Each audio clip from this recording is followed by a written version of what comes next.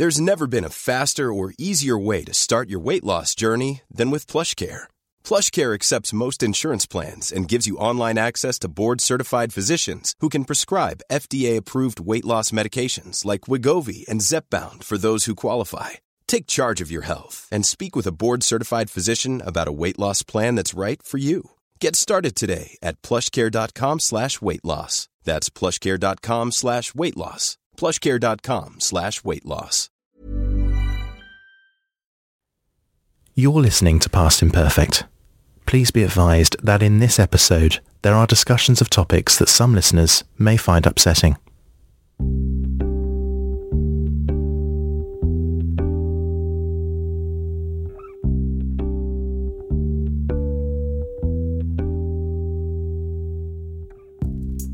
Hello and welcome to Past Imperfect, in association with Speakers for Schools, the youth social mobility charity. I'm Alice Thompson.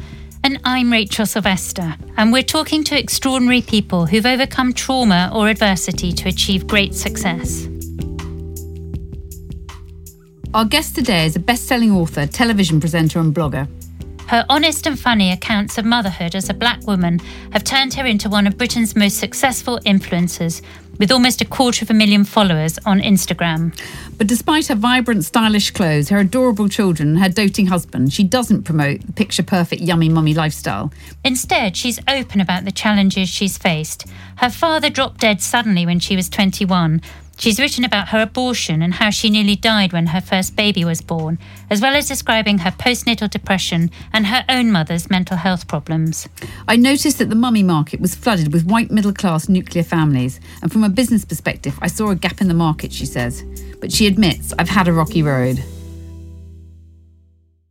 Candice Brathwaite, thank you very much for joining us on Past Imperfect. Do you think society has an outdated view of motherhood, that we're all supposed to be able to have it all, baking cupcakes while holding down a successful career, making sure our kids are grade 8 violin and fluent in Mandarin? It's absolutely impossible, especially when you start to arrive at many different intersections, because it's not just race that makes many of these things impossible. It's class, it's money, it's time. And so, yeah, it does feel slightly outdated. And every time I think we're making headway in the motherhood conversation, there are unfortunately other women and mothers who bring us back a bit. And I'm like, sometimes it feels like we're our own worst enemy. It's sort of very competitive sometimes, isn't it? When actually everyone needs to help each other out. And do you think that things are changing, though, that the younger generation isn't going to be as competitive about it? Not only do I think they're not going to be competitive, I think so many of them are turning their backs on motherhood altogether. And I honestly can't blame them, especially where the state of our country is at now in terms of affording childcare. There are so many, I've got many younger friends who are like between 25 to 30 who are just like, it's just not on the list for them because it feels like a task that is going to take more than it gives. And it doesn't feel like our country is ready to be the kind of community support that we need in order to make motherhood a little bit easier. That's so fascinating. And do you think of yourself as an influencer, or does that sort of diminish your role? Are you more of a campaigner? No, I go with influencer simply because I once heard Barack Obama introduced as an influencer, and that made me chuckle. And my husband was like, rather than president. Oh my gosh, they called him an influencer. And then my husband was like, he influences millions of people. Yeah. And so I'm actually taking the power back with that word. I understand so many people with large online platforms don't like it. It doesn't bother me. I think the roots are, what are you influencing? I think that's the most important thing. And we want to take you back to your own childhood, which you grew up in Brixton and your parents split over your father's philandering, which began even before you were born. And then your mother struggled with her mental health. Can you just take us back, just really right to the very beginning when you were born? Oh my gosh. So yeah, born in Brixton, South London. And then I was primarily raised by my maternal grandfather. He was violently mugged a little bit before I was born. And then he was left blind in one eye and he was deemed as unfit for work. So what then happened is my nan, my maternal grandmother, went out to pay the mortgage and my granddad became like a stay-at-home husband. And then my mum found out she was pregnant with me. She wanted to go back to work and my granddad was like, oh, I'll look after, my nickname then became Booby. I'll look after Booby, you go back to work. And so my maternal grandfather raised me from the ages of 0 to about 8. which was so strange in those days. Like, there'd be a gaggle of mothers after school, and there my granddad will be in his like dust-coloured pea coat with a pipe, always smoking a pipe. He'd be the one that comes to parent evenings. And so from the very beginning, I had a very different understanding of how a household can work, because this is the late 80s, early 90s, you know. There aren't many men staying at home. And not only staying at home, my granddad was really proud of that job. I saw my dad every weekend. We had a really, really close relationship. Then my mum had another child when I was 7, 8, and then we left my grandparents' home. And that was a really tumultuous time for me, because that's when I started to see the cracks in my mum's mental health. They were there way before, and now we've had conversations that those cracks were there way before I was born. But it became very apparent to me, and I ended up taking on a lot of responsibility really young. And how did your mother's mental health problems affect you? You must have been incredibly self-reliant. I was so self-reliant. And also, at a very young age, I became aware of reading the temperature in a room before going in it. What is her mood like? What's the vibe like today? How can I either mirror the vibe or raise the vibration of the room? I always felt like it was my job to be cheery and upbeat, because I needed to make her happier. And I felt that from a really young age. And I think it's a lot of pressure. I recount it in my first book. I think I was about 6 when I witnessed her first overdose. Not her first, but one of.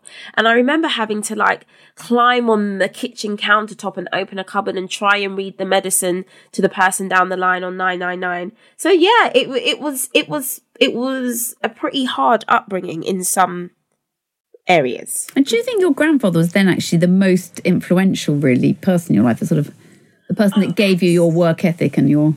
Oh, absolutely. And what I find very interesting about my granddad is he's extremely dyslexic, to the point he will still get me to read his letters now or try and help him sign something now.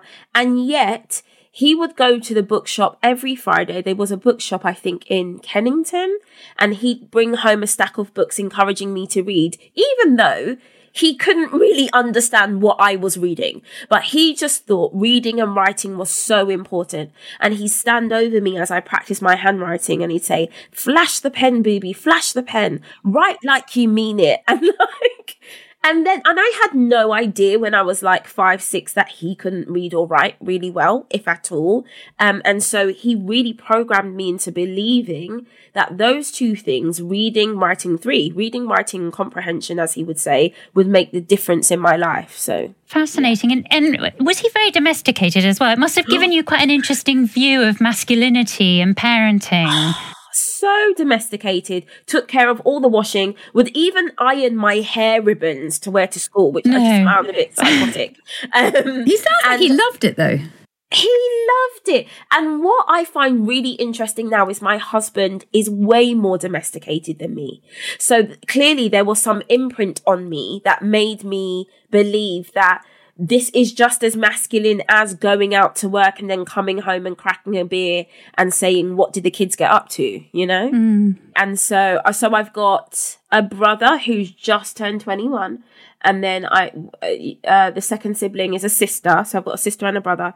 And I found myself mothering them from a really early age, to the point that I would go to like their parent evenings, or I would know not to bring home a piece of paper that mentioned a trip or an after school club, because it wouldn't work with their schedule. And I know that my mum would feel pressure then. She'd be like, "Oh, I want you to do that, but then who's going to collect your brother? Who's going to like start dinner?" And so, yeah, I was to the point that, you know, when my siblings started to get a bit older, whenever there was a big question or a big issue, everyone in my family would be like, "Oh, go and ask your second mum." I would be the one that would be made to have the final say. Did you feel that you had to make sacrifices, and that was quite hard in a way? Absolutely.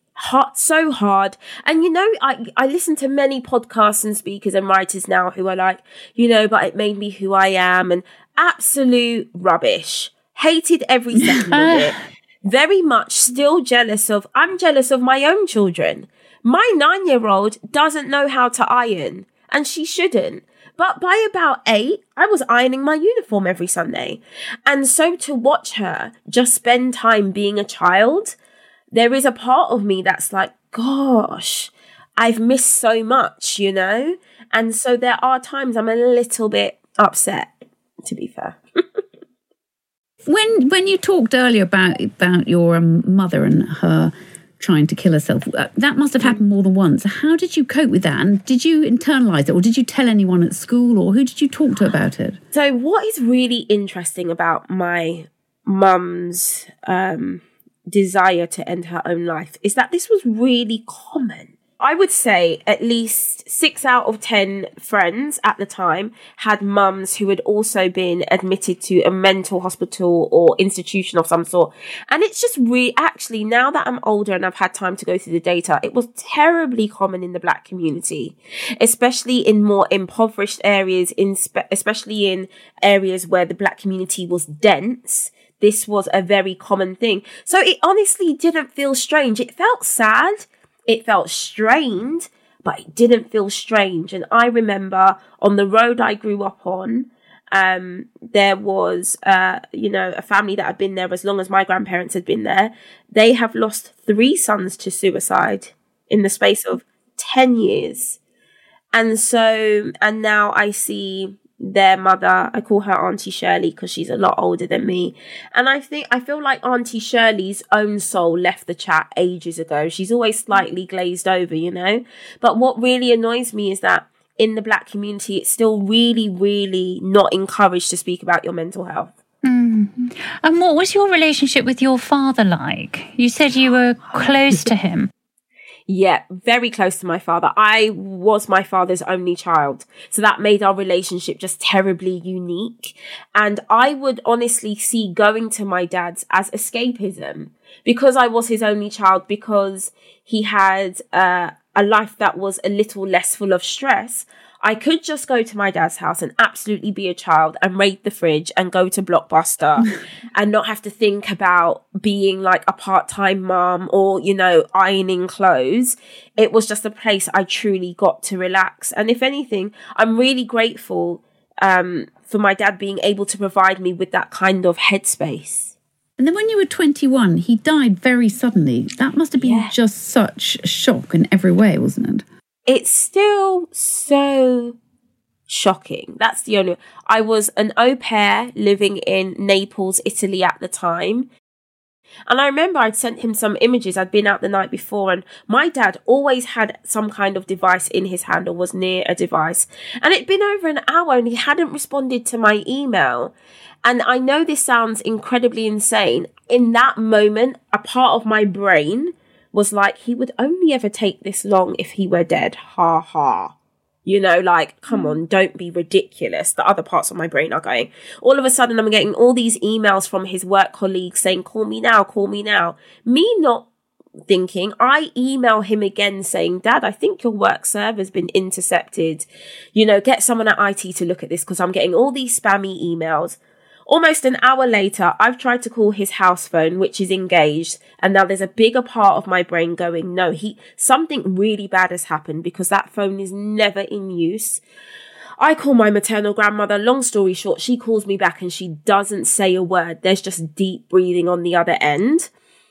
And I just knew. And then we found out, I remember speaking to him on Wednesday and he said, he called me canned for short. Canned, I'm full of cold. I don't feel well. It was the flu that turned into pneumonia that eventually turned into sepsis. Oh my and goodness. All his internal organs had shut down.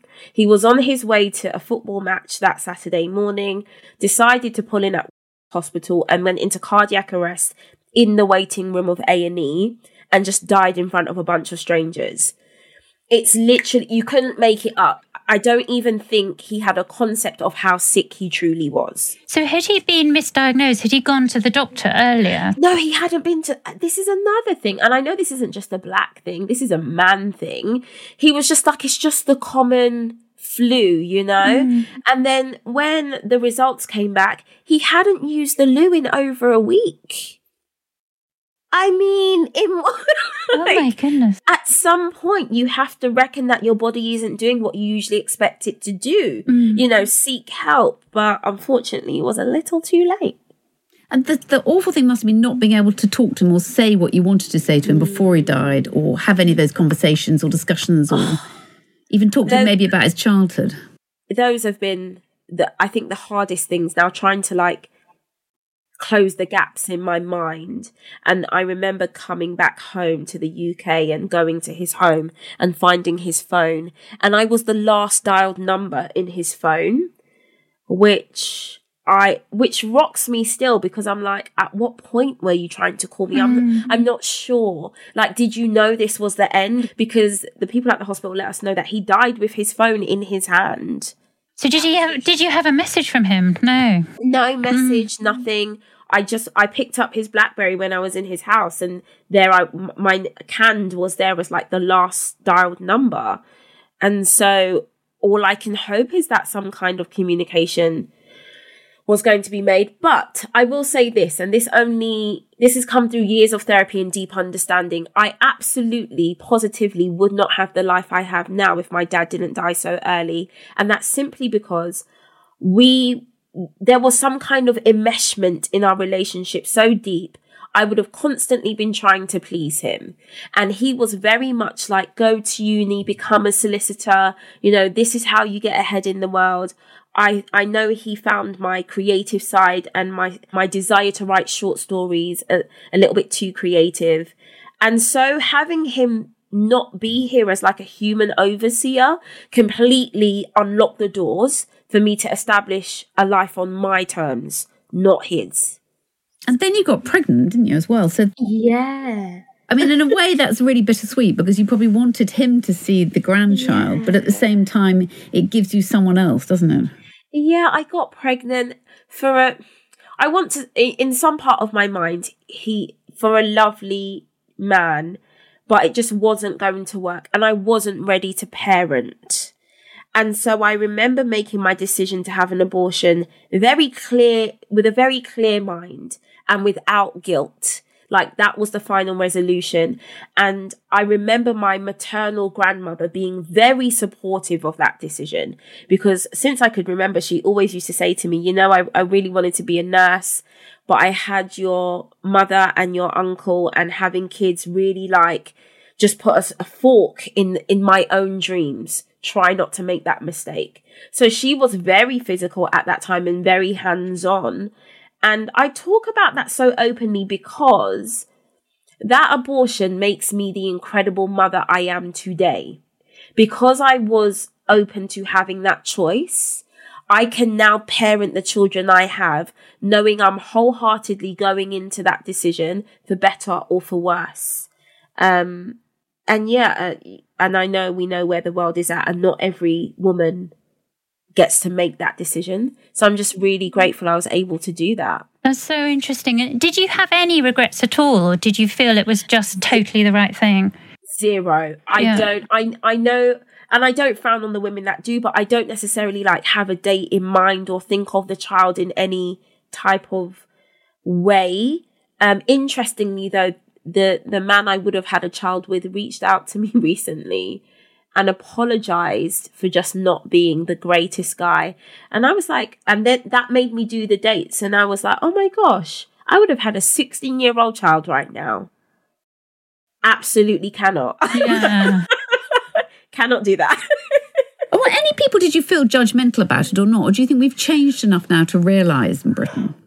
Oh no, especially in any community classed as BAME, lots of judgment. And even so, and I think absolutely more judgment, because I then decided to write about it. And that was like the opener of a book about Black British motherhood. Just so much judgment still. Although I just live above it. And that's not to say I'm better than those that are judging me. I just think open dialogue is really, really important. And I refuse to be shamed. And what about when you got pregnant for the second time? Because by then you were in love with your partner, you were 26, you were established, but you still had some doubts, didn't you, about whether you wanted to be a mother, and why? Oh, the doubts definitely stemmed from having to take on a mothering role so early.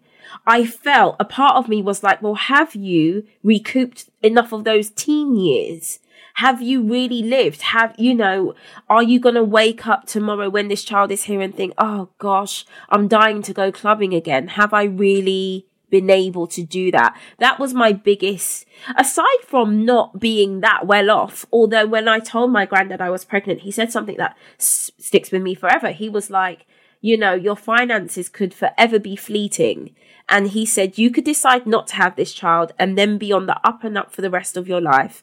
And there'll be a part of your brain that will go, gosh, I wish, he was like, have the kid, the money will find you. And I'm so grateful for that advice. And then when your daughter Esme was born, it was really, really difficult, wasn't it? You had a really hard birth.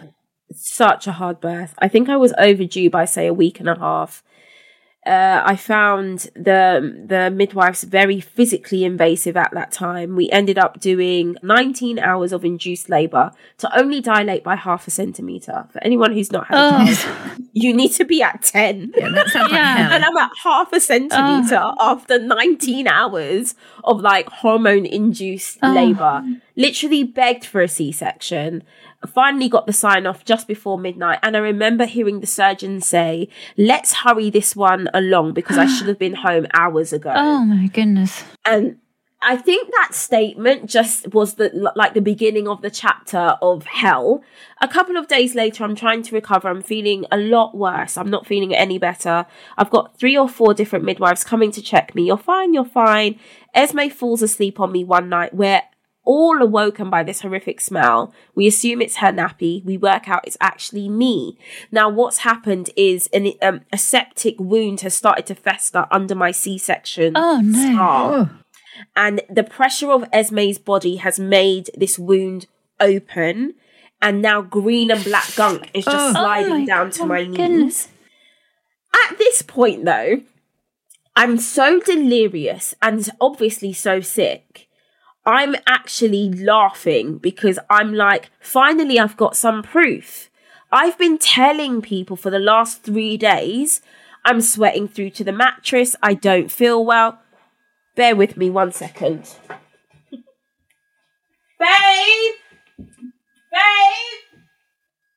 I'm recording a podcast. Sorry, he's hoovering. Very well Very trained. domesticated, yeah. Okay. So were you at home at this point or in hospital still? I was at home after that C-section. I got discharged the next day. So I'm at home at this point. And the midwives that are coming to see me are like, I remember one midwife saying, it's all in your head. You're a new mum. Stay off the internet. I'm sure you're just reading horrible stories on the internet. And so to have this smell and this visible gunk, I get rushed back to hospital, and I'm kind of just in A&E, which clears out, by the way, because the smell is ungodly. Even the nurse dealing with me kept heaving. She was like, I'm so sorry. I was like, darling, I want to do the same thing. I'm just in too much pain. Don't worry. I was like, finally, I've got proof to align with the fact that I felt so unwell. Emergency surgery, and it took me ages to recover. I was away from Esme for 5 weeks after that. Did they bring her in at all? Once. She was brought in once, and that was when I just come round from the emergency surgery, and I remember her car seat at the end of the bed. But I was in like a biohazard type room. No one was allowed in without a mask and all of this gear, and I had all these tubes coming out of me with the infection coming out. It was really gruesome. And then, of course, many years later, because Esme was born in 2013, in 2018, the data was released by Embrace that at that time, Black women were 5 times more likely to die in childbirth than their white counterparts in the UK.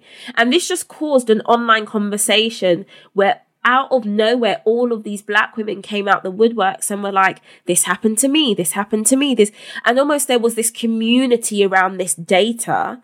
And the root of all the data was no one took me seriously. And do you think that's right, that the doctors and nurses were to blame, and that was partly because you were Black? Oh, absolutely. And it's interesting. I now have conversations with white midwives who admit to me after engaging with my work, where they're like, you know, there's something in our brains that just think black women are stronger. It's like how they're pre-programmed or the kind of news they ingest. And so now they are having to use work like mine to like deconstruct those feelings. And, you know, studies showed in America that doctors were more likely to give black patients less pain relief because they assumed that black people had a higher threshold for pain. And like, black babies also have a higher risk of being stillborn, don't they? So, yes. I mean, it's the mothers and the babies that are more at risk. Exactly. And I know recently, I won't say her name, but I know recently there was a very famous YouTuber, a black woman, very young black woman, who complained of being short of breath for weeks. And both her and her child ended up dying. I think that this happened last year. So these stories are not uncommon. It's just that, unfortunately, where our health service is at as well, I understand the strains and the pressure, you know. I totally understand that midwives are exhausted and at their wits' end, but there needs to be some kind of re-education because, unfortunately, women are losing their lives. What kind of change do you think would make the most difference? Do you think it's an education program, or do we need to speak out more about it? Because it happened in COVID too, didn't it? That you saw that black people tended to have more of a propensity to die. And we still don't know 100% yet whether that's because they were treated differently or because they did. Yeah, I definitely think it's education. I do think that what's interesting now is I was told by midwives that my first book is on their list of required reading. Now, so it's stuff like that. It's like making this kind of education a rule, making these books a rule so that people are open and aware to stories and lives that aren't necessarily their own. Also, it's about access, because if we had more black midwives or black doctors or more BAME midwives and doctors, there'd be less gaps, you know, but there's a lack of access. Many young kids where going into midwifery or being a doctor might be their dream, they might not have the resources. They might not be able to study in the way that someone that comes from a more well-to-do middle-class background can. So there's that also. And is there something similar going on with motherhood? Because you've talked about a sort of beige image of mothers with glossy white women in striped tops pushing 800-pound buggies. Is it that black mothers are too often invisible and made to feel invisible? And whose fault is that? I think for a long time it was the fault of traditional media and / advertising. There's been such a change, especially since women like myself got online and really started to make noise about the fact that, you know, not only are we mothers too, if we're solely going to talk about this from a business perspective, we spend money on the buggies and the bottles and the things and the paraphernalia. Exactly. So why would you cut us out of advertising? Because you should also be speaking to us. So I think there's been a great change. I think there's a little bit more of a way to go in terms of fictional TV and stuff like that. But I would say in terms of media, in terms of advertising, they are backing up their ideas. And is it also about class in a way, and that actually you have to have money? So the buggies are really expensive, and all the paraphernalia and the kind of, you know, designer clothes that people start wanting for their children. Do you think that is really divisive? So divisive. And so divisive that because of the career I've built, now because I exist in a different class, there are many black women who have said to me, this conversation is no longer for you. Because although you are black, you're no longer black and working class. And so now, even though your skin is very dark, because of the means you have, you can exist more in a space with the beige and the 800-pound buggy. And so there's also this internal fraughtness and conversation about, well, does black only mean poor? Does black only mean struggling? These are the other conversations I'm trying to have. And I've got to admit, for me, it's a struggle because I never saw that coming. When I started this career, I remember one night with Esme, we had to choose between topping up the gas meter and putting nappies on her bum. We chose nappies and we all just hunkered down and got on with it. But life has changed. I always say, if Esme was born with no spoon, my son was born with a silver spoon. And these same 800-pound buggies just arrived. You know, a PR company's just like, here's 5 buggies. But are there pressures on black parents that are not related to money? So you talked about how you had to be very careful when you were naming your children to avoid the ghetto, as you called it. I thought that was fascinating. What did you mean by that? So we all know, we've had data that shows that, like, there's now AI that scans CVs. And if a name is perceived as too ethnic or hard to pronounce, the AI immediately rejects it. And so many, especially traditional West African names or Caribbean names, they're not Emily or Susie or... So I was even thinking, when naming my daughter specifically, I was like, what's going to be a name that gets you seen by a future employer? So Esme. Yeah. How did you come up with Esme? Oh my gosh, this is really embarrassing. I'm a massive fan of Breaking Dawn, like the vampire story. And in it, Edward Cullen's stepmom or mum of sorts is called Esme. And I absolutely fell in love with her name. And what's your son called? Richard. After my dad, he's Richard Jr. And we just call him RJ. And, these are genuine concerns. And then when Richard was born, we decided to leave London because I noticed that knife crime was just on the up and up. And I was like, I don't even want to bring up a black boy in a space where wrong place, wrong time. And this isn't to say that there's a utopia in the UK. There is not. I just felt like not raising him in that city might give him a better chance at life. And there are so many black parents of black sons now considering that move just because of knife crime in the city. And then when you moved to Milton Keynes, your daughter did suffer from racism at school when she first went there. So it was equally as tough at the beginning for her, wasn't it, to get over that? And I felt so guilty because I thought, well, is this the trade-off? In trying to protect her brother, have I left her vulnerable to racist attacks or to feeling like she's less than or not included?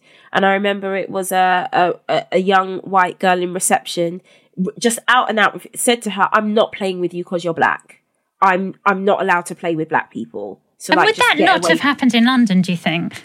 I just highly doubt it. London is, there's just such a mix of people. The reality was, Esme was at that time, she was the only black girl in the entirety of the school. There were 2 other black boys, but she was the only black girl between reception and year 6. And so when, you're one of one, it does make you a bit of a target. And she was heartbroken.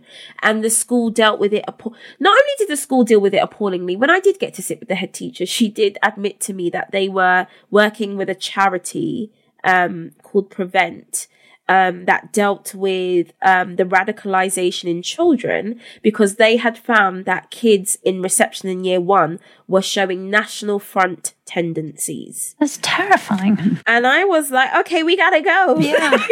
I'm sorry, I don't have time for Esme to be the test bunny on whether the interaction and the education's working. We have to go. And we took a great leap of faith and put her in a local private school, which just housed what felt like 1 million Nigerian children. And I turned to my husband, my partner then at the time, and I was like, why are all your people here? And he was like, because in Nigeria, there is no middle class. You either don't have it or everyone goes to private school. And so when these Nigerian families come to the UK, more often than not, they just put their kids in a private school. And so all of a sudden, Esme was like one of 25 and no one cared, and I found that very interesting.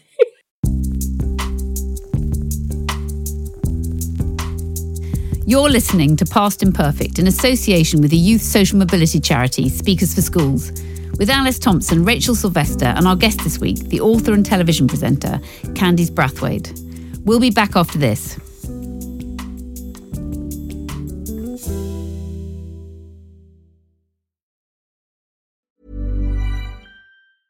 Ryan Reynolds here from Mint Mobile. With the price of just about everything going up during inflation, we thought we'd bring our prices down.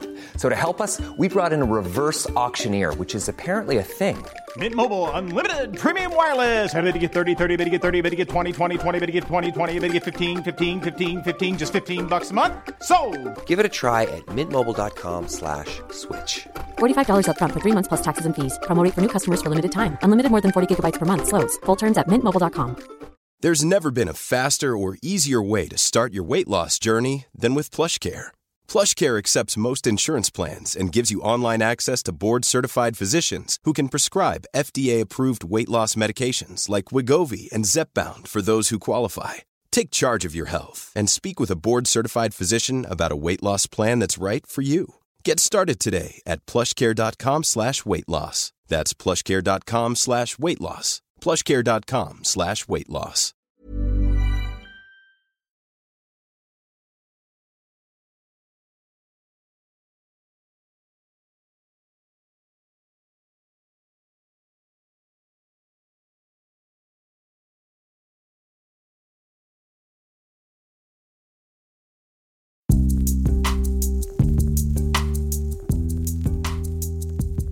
Welcome back to Past Imperfect, in association with Speakers for Schools, with Alice Thompson, Rachel Sylvester, and our guest, Candice Brathwaite.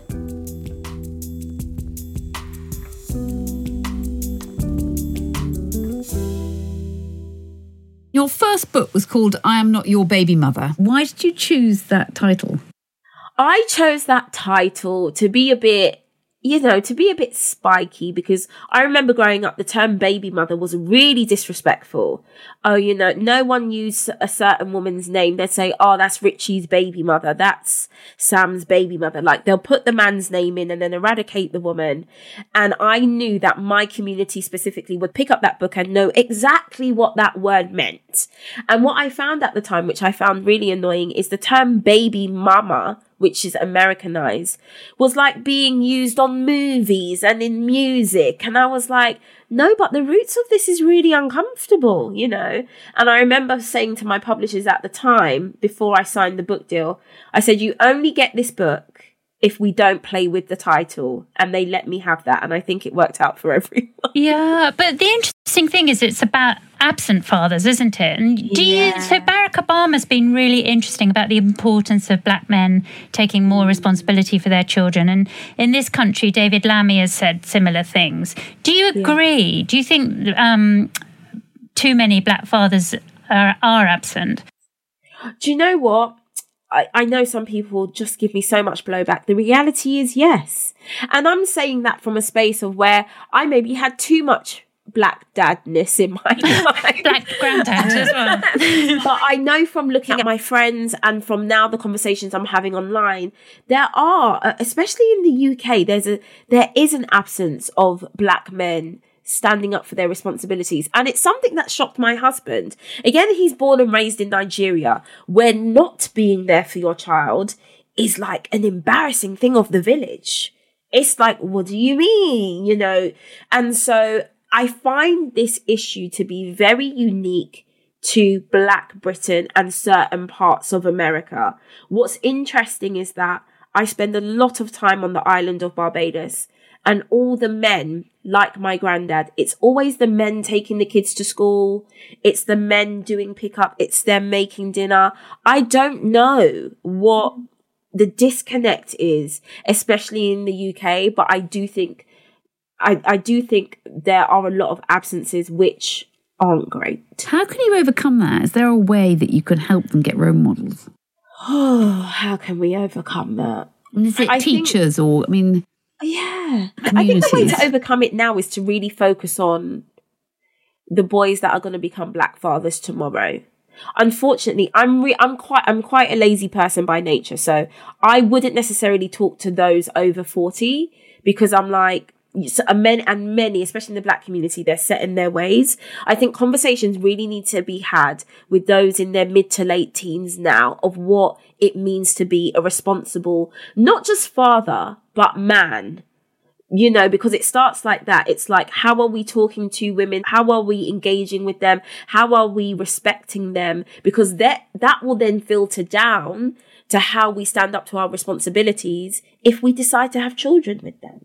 And your husband's really good on your Instagram. He's all over it. And is that deliberate? And does he mind? Are you saying to him, look, you've got to be a role model? Oh, no. Sometimes I'm asking him to get off. So he's hijacked it, basically. Like, get off. But I'd be lying if I said that we didn't understand the power our relationship has in being in some ways public. There is power in that. I don't think we have many black couples of our age as role models, front-facing, raising young families. They're not common. And so we understand the power behind that, and we understand the message that would send to those our age about how important it is that we're seen to be living a positive family life. I just think it's really unique. I do see it a lot from influencers in America, African Americans, but Black British is really few and far between. And I think we don't mind displaying our family life or our love because there's just whenever we do, the feedback shows there's such a desire for it. There's so much of it lacking. People are just like, oh my gosh, we don't see this often. And is he more like your grandfather than your father? Because he's hoovering in the background. Does he iron Esme's ribbons for school? He ironed her uniform this morning. The reality is we made a promise to each other that we wouldn't let what society says we should do dictate what is better for our family. And right now, I'm in a period of my life where it makes sense if I go out and make the money and he stays home and manages the kids. And at one point, it was the other way round. And I have no doubt we'll flip-flop till we die. But we both take pride in whichever position we're playing. And your book touched nerve because it came out 3 days after the murder of George Floyd in the US. And for a moment, it felt like everything was changing with the Black Lives Matter and discussions would be had and people being more open about talking about race. Do you think that's gone backwards again? Absolutely. We've gone absolutely backwards. We've become very prickly. And I just feel as though it's not really an open, honest conversation people are willing to have. Because what happened naturally is so many white people, especially online, felt very uncomfortable, which I understand, but it then just made the conversation close up a bit. And so I do feel like we've gone backwards a bit. And that's not just on the basis of conversation. It's also because for whatever reason, and maybe it's because we're coming out of or we're trying to come out of this post-pandemic situation, trolls and racial trolling online is just at an all-time high. This desire to say certain things, to say racist things. I've never lived through a period like this before. And because I lived through 2020, I can say, oh no, it's got a lot worse. And I can't understand why. I don't understand why. Is it because those with those racist views saw that progress was being made and they didn't like it? And so now it's like, actually, we need to remind people that this is what we will and won't stand for? I'm not sure. What did you think of Lady Susan Hussey's comments at Buckingham Palace where she asked a black guest, where are you from? Where are you really from? I just thought, I wish I could say I was surprised. I wasn't. I just kept reading that story and my eyes were getting wider and wider at her not understanding with each point, like the touching of the hair, the moving, like this constant, almost silent aggression to make a point about the fact that, quote unquote, this person isn't born here or they don't belong. I found that not shocking, but really annoying, really distressing. And also just, I can be quite petty. And also very revealing. Like that's not one of one. That's one of many. And it just depends on how willing the royals are to educate those within their ranks about what is right and what is wrong. And does it happen to you often? Do you get that kind of questioning? No, never. Not never. It's just not happened in such a long time. The issue is, though, and it's not an issue, but it's a reality, is I'm currently a front-facing Black British person. So microaggressions don't come towards me the way they would if I was just doing a traditional 9 to 5 and fewer people knew my name. The reality is now is that the fact I'm Candice Brathwaite supersedes the fact I'm a black woman. There was an incident, though, wasn't there? On the day your book was published, you went out to buy champagne. What happened? Yeah, I went to a local, very well-known supermarket to buy one of my favourite bottles of champagne. I've used the self-checkout, paid and everything. And a security guard literally comes Usain bolting after me, wanting to see my receipt and insinuating that I'd stolen the champagne. And I just stood there like so aghast. And then my husband got out the car and it became a thing. And then a very nice and well-meaning white woman who didn't know me was just like, that was telling the security guard off, saying that was so uncalled for. There were like 10 of us using self-checkout. Why have you just seen? And he could not explain, quote unquote, why he had singled me out. Right. I was literally the only black woman for miles. But that, in that moment, like you're going up so high in a hot air balloon, it's like someone just put a pin in it. Like, can I not just celebrate this day? And you worked in publishing before you wrote your book. Was it bad there, the racism, or not? And why did you decide to write the book? Was it because you felt there weren't enough voices like yours? Yeah, I wouldn't say racism was bad in publishing. I certainly didn't see a lot of myself, which is an issue in publishing across the board, but I wouldn't even say that's racism. It's more nepotism. Unfortunately, publishing really is this old guard of, well, I know someone who knows someone who does this job and does this thing. And if you unfortunately didn't go to Oxford or this other university, you might not have the access into that conversation. And yeah, I decided to write I'm Not Your Baby Mother as a sincere 2 fingers up to an industry that just refused to give the conversation around Black British motherhood the time of day. Every book I engaged with in the lead up to having Esme came in from the US. And so I was paying postal on books when I really couldn't afford it, but I couldn't get material that would help explain how the situation might be different for me based on skin color, heritage and culture.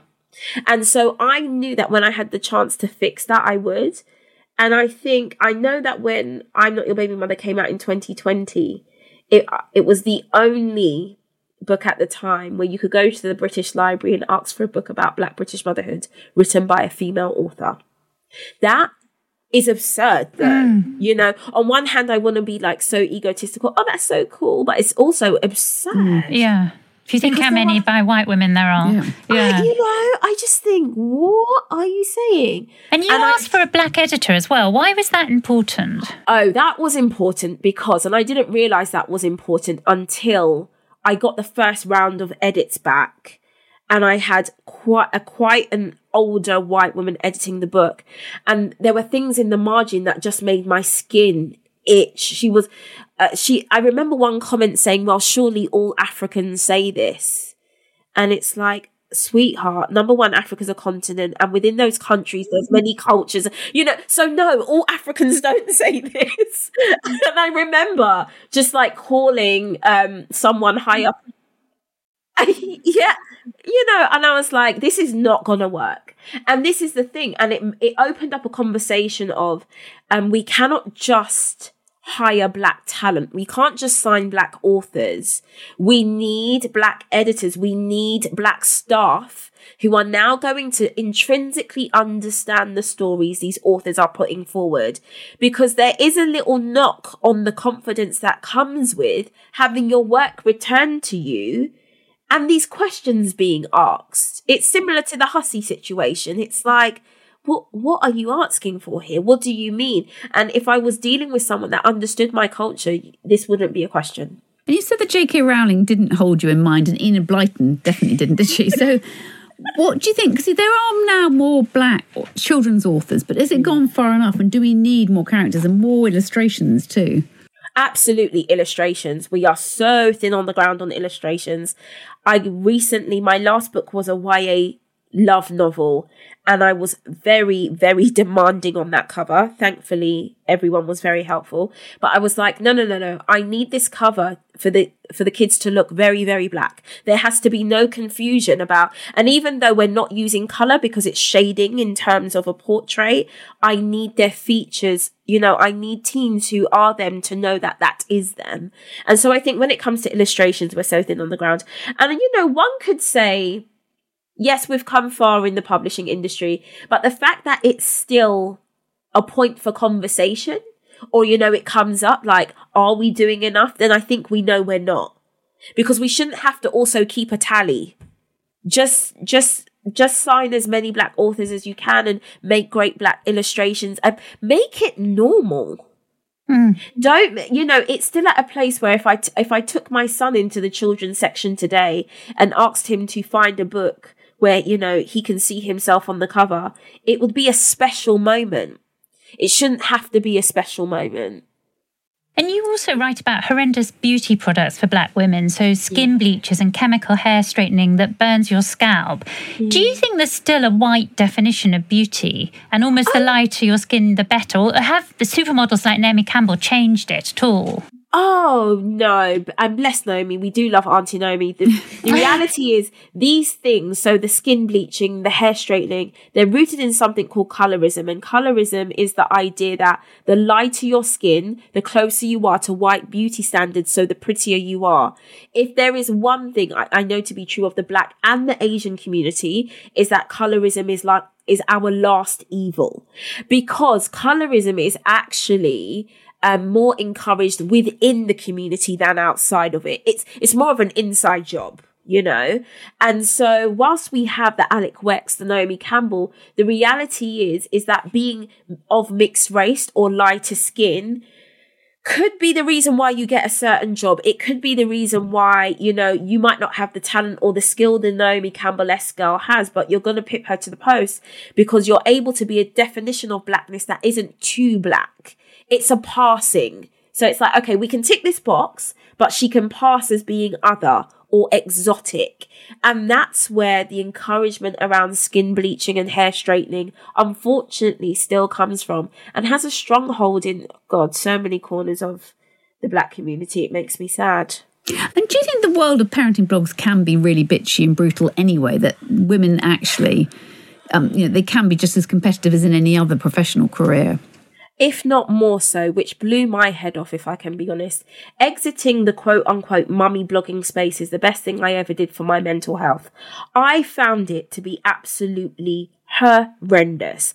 I don't know much about it now because even though I have children, it's not a set or a gang of women that I hang out with, but there was just such a deep hunger to tear another woman down and to do it in a really insidious, nasty way that blew my mind. I'm like, at least if I was working still in publishing or in an office space, at least when you're kind of up against someone for a promotion. This one, you didn't even really see where the knife was coming from. You just knew you were stabbed in the back and you were like, I was not expecting that today. And unfortunately, again, like I said, it just doesn't set a great tone for the community that we're saying we need around motherhood and the sisterhood we say that we need when the influencers or the bloggers of this space, the front-facing people are not being the example of this quote-unquote sisterhood. And you've taken on so many taboos, though, through your life. Do you ever think it would just be easier to have stayed silent? Every day.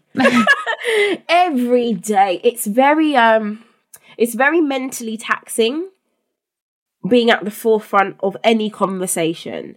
And there are times when I do fall back because I'm like, actually, God, not today. Pick someone else. I'm not interested. But also, I understand there is a deep privilege to being loved and accepted by actual strangers the way I am, especially being the kind of woman I am. And in that privilege, I'm like, so if you don't say it, who's going to say it? And even if they do say it, will they be listened to? So I can't just be in this for the glamour and the good times. Looking back to yourself at the age of 10, what do you wish you'd known then that you know now? I wish I'd known that being the black sheep is not a bad thing. I got a sense as a kid a lot that I was often in spaces where everyone would just wish I'd be quiet. And I think the only ones that kept my line of communication open was definitely my grandfather and my father, constantly asking me to question things. I remember my grandfather pulling me out of bed to watch the O.J. Simpson trial at 2 a.m. And I was a child. And I was like, what is this man doing? And he was like, no, you don't understand. This is going to cement history. And I want you to watch this. I want you to learn to have opinions about things that other people will shy away from. And when you're like 6, 7, and someone's telling you that, you're like, I don't get it. But now I'm older. I wish that I understood at 10 what he meant by that. And also how being the black sheep can also be fun. You know, I wish I heard this saying the other day. I wish I understood that sometimes the consequences can be glorious. And by that, I mean, I wish I didn't spend so much time worrying about the negative consequences of some of my choices. Oh, but you know, what if this person doesn't speak to you? What if this person doesn't like you? What if, now I'm where I'm at. Sometimes the consequence is great. It's great to not have to have relationships with bad people. It's great to be so honest. A consequence doesn't always have to be a bad thing. Candice Brathwaite, thank you very much for joining us on Past Imperfect. It's been fascinating. Thank you for having me.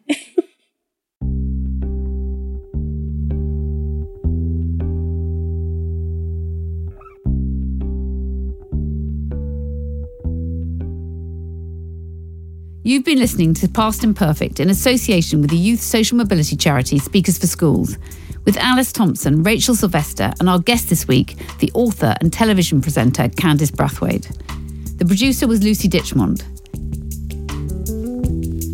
If you've enjoyed this episode of Past Imperfect, please do go to the Times Radio app, where you can download our interviews with guests including Keir Starmer, Lem Sissay, Maggie O'Farrell and Nadia Hussain. You can also buy a copy of our book, What I Wish I'd Known When I Was Young. Thank you for listening to Past Imperfect. If you've been affected by any of the issues raised in this episode or others in the series, please go to our podcast page or website, where there are links to charities and organisations who are there to help.